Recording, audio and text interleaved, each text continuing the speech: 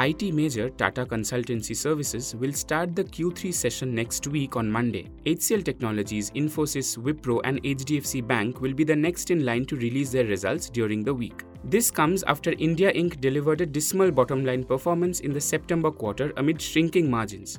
Data shows that combined net profit of 2,725 listed companies across sectors declined 6.3% year-on-year in Q2 FY23, which was the first contraction after 8 quarters of growth, while the combined net sales of all listed companies rose 26% YOY in Q2 FY23. Analysts, however, expect the corporate sector's performance to have improved in Q3 as raw material prices eased due to falling commodity costs. Banking and financial services, construction and capital goods are likely to drive Q3 earnings, they believe.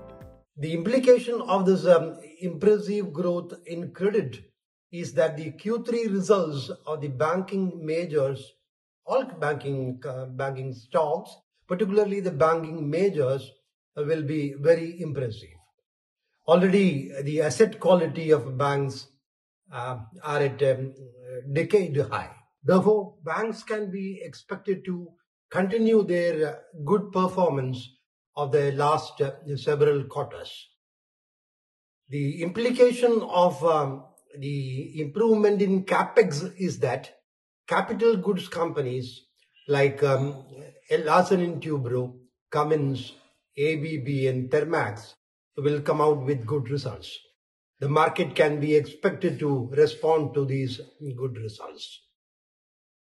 Regarding the rebound in real estate and construction, apart from the real estate companies, all construction related companies in steel, cement, paints, adhesives, tiles, sanitary wares, all these segments will be delivering a good set of numbers.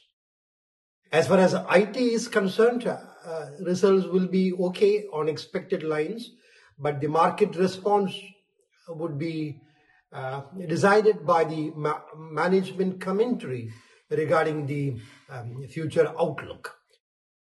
The segments which are likely to disappoint would be the two-wheeler segment of automobiles. FMCG is also likely to report the subpar numbers because their margins will be under pressure. On the flip side, though the reversal in raw material prices is likely to provide respite to commodity-linked companies, it will continue to weigh on their margins, analysts say. Discretionary items such as electronics, consumer durables, and appliances are expected to witness strong growth in demand in Q3 FY23. We are expecting retail chains and consumer durable appliances manufacturers to report stellar YOY performance in Q3 FY23. Commodity business such as metals, coal, mills, etc. are expected to disappoint due to the decline in global commodity prices, which could reduce their EBITDA per ton and impact their net earnings. Meanwhile, at the bourses, the S&P BSE Metal Index gained the most during the October-December quarter with a jump of over 15%. Banks, oil and gas and capital goods indices on the other hand rose up to 10%. In comparison, the S&P BSE Sensex gained over 5% during this period. As regards today, global cues, rupee movement, foreign flows and crude oil prices will continue to dictate market trends. For more news, views and updates, subscribe to Business Standard on Google Podcast, Apple Podcast and Spotify. Also follow us on YouTube, Vimeo, Instagram, Twitter, Facebook and LinkedIn.